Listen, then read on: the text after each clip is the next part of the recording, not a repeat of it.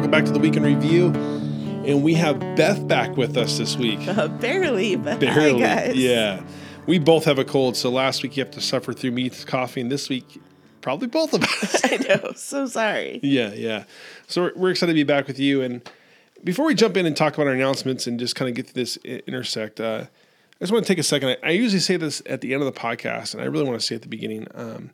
Man, we were so grateful for each and every single one of you. We're so thankful for what you guys have been doing and what you're continuing to do. We only have 2 weeks left in this semester, in this quarter, and then we're going to take our spring break right around Easter. And I just want to say thank you. And also let you guys know we're here for you. Beth, myself, Brandy, and Bob, our coaches are here. We want to help you guys. We want to know what's going on. We want to be there for you. So please let us know, and give us a call if we can help. And just know that we're grateful. So yeah, just don't call or recording. Yeah, that's fine too. As we jump in, we do have only 2 weeks left, and so you know that we are coming up on a nice little spring break, a little vacation, and whatnot. And so be prepared for that. And then we jump into making sure we're highly communicating to our small group leaders about our small groupers that we have 2 weeks left and what we're going to do for the last week. Yeah, and celebrating it too. I think the last week of the quarter, even though it's only a 2 week break, it's a great time to have like a social, have a hangout to bring some excitement back into the group. So be prepared to do that. Before we jump into the intersect too, though, we have a few announcements today. What do we got here, Beth? So the first announcement is we have Women's Retreat coming up, and we're going to be doing an outreach during Women's Retreat. And so we'll be collecting items for that. So please make sure to be on the lookout for the flyer. They're in the plaza this weekend. They'll be in the plaza next weekend. Yep. And then we have a Good Friday service. So March 30th, that's the Friday before Easter, 7 to 9. We're going to have worship and teaching. It's going to look a little different than any years past. But trying something new. It's going to be great. It's going to be a great time. And then Easter, we have 6 services.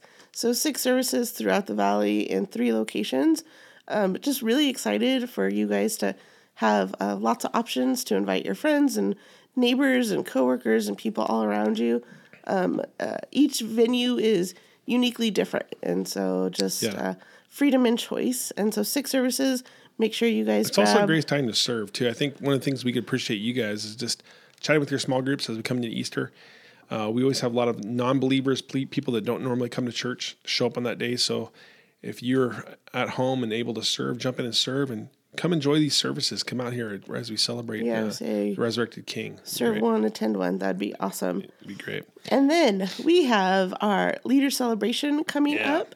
So we sent out the invite. It was finally out, and so we're excited about that. Please RSVP. Yeah, we look forward to seeing you guys. We have just a really fun night planned, and I'm so excited. So please make sure you guys are RSVPing. That's on April 6th at 7 p.m. A lot of you guys have already sent in the RSVPs. Thank you so much.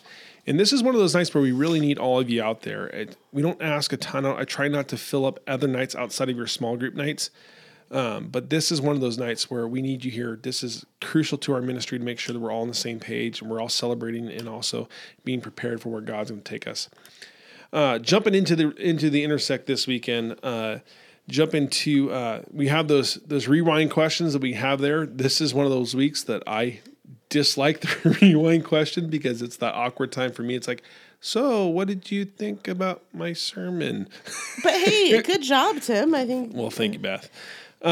Like I mentioned this weekend, we've kind of pressed fast forward. I know we spent the last 3 weeks on the Holy Spirit, but we spent the last 2 months or so in the last words of Jesus. And what I did this weekend is I just pressed fast forward a little bit, skipped ahead a couple chapters.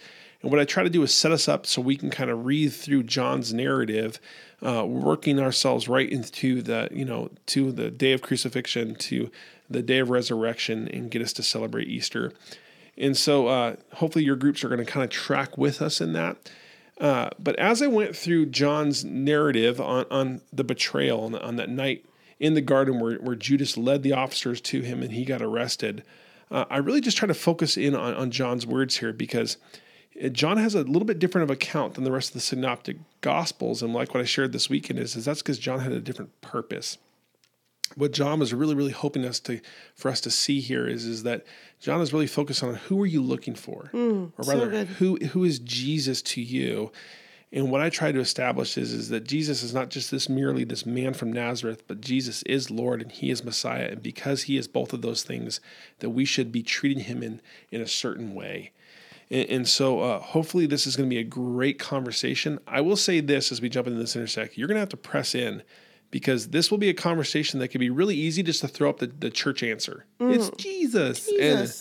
And if your group wants to stay surface, there's plenty of opportunity for that. But if your group's going to press in, this will be a great time to really get a heart check of where they're at. And that heart check, I believe, begins right there in that discuss section. So you did something different. I like it.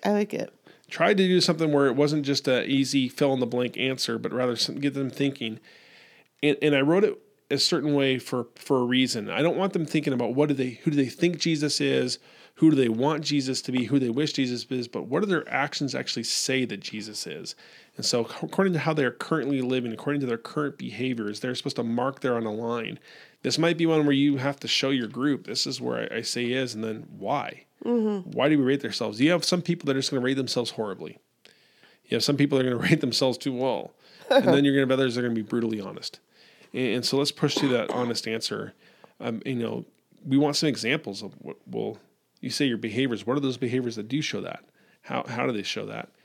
And then that second one, I've actually given you two places there. The second one is contrasting that Jesus as Lord and Jesus as Savior. And what I want to do here is there's some of us who really just we're really into resting with Jesus and trusting in him, and he is our Savior, and it just feels so fluffy and nice and cool. But we really don't like the whole Jesus as Lord or Jesus as the authority. And then there are those that are the opposite of that we like that Jesus is this authority, or that's how we understand him. He's kind of like that maybe the dad that we grew up with, but Jesus did not come to care for me or love for me. So where are people sitting at in that spectrum? And our hopes is there's a balance of both.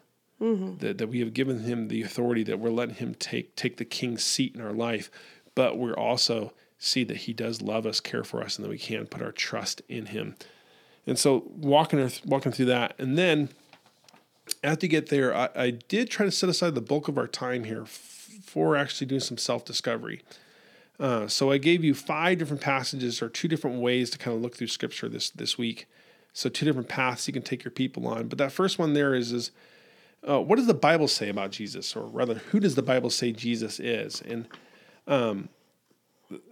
what I tried to do here is not just give you the quick answers, but actually allow you to kind of unpack the fullness of Christ. And so that that Colossians passage that's there, the Colossians passage is really full. And there's lots of descriptor words. There's lots of imagery. Paul's also quoting a lot of scripture. So there's a lot of other reference points. And so I just encourage you as a leader to do just a little bit of homework. Set yourself up well for that. Also, just to add to that, I think it's 5 verses, but each verse in itself has lots of meaty points. And instead of just reading the whole passage at once and what do you get out of that, you could really spend a lot of time with each verse and even, each section, each sentence by sentence, because the descriptors in here are so poignant, Yeah. And so it's really, really powerful. And you don't want to lose that power by just reading the whole thing and then kind of like, oh, it says Jesus is God, and move on. Yep. But there's so much depth just into those 5 verses. I mean, man, you could have a party right there. Yeah, and I think that all these passages could be like that. I think the thing I see in Hebrews that I just, kind of get stuck on is that he has the radiance of God, that he is God's glory there, that he is the image of the God, and so he is the same as God. And I think the Revelation passage there is just, tons of symbolism, tons of imagery, but helping us get this picture of not this meek lamb, but rather this warrior king. And I love that in verse 16 there, that he is Lord of Lords and King of Kings tattooed on his thigh, and that is who Jesus is. And then going back down after we get to that, we also talk about what the Bible has to say about Jesus being our Savior. And then I just take us to some classic passages about how we are truly in need of a Savior. That Matthew passage is directed towards Pharisees, but let's be honest. There are plenty of us who think that if we just clean up the outside, We just look righteous. We just look good. We do all the right things. We say all the right things, and we're okay. And what the Bible says, no, you can do all the right things, but you still need a heart transplant. A modern day Pharisee. Yeah, you're a modern day Pharisee. And then that Ephesians passage, I think it's a lot like that Colossians one where you can go verse by verse through that thing. Once you were dead in your sins, dead people don't resurrect themselves. They don't bring themselves back to life.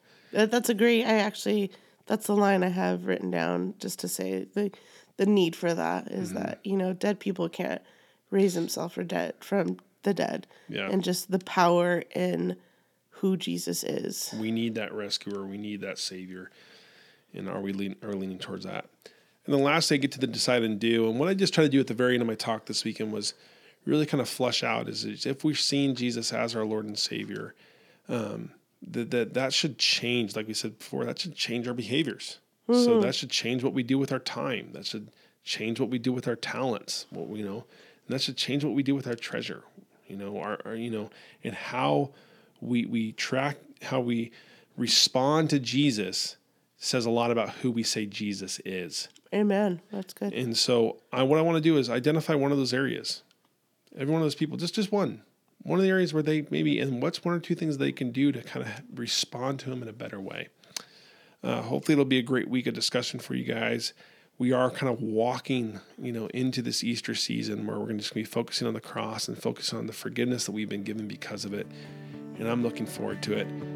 Love you guys. Care about you guys so much. Thanks. So grateful for you.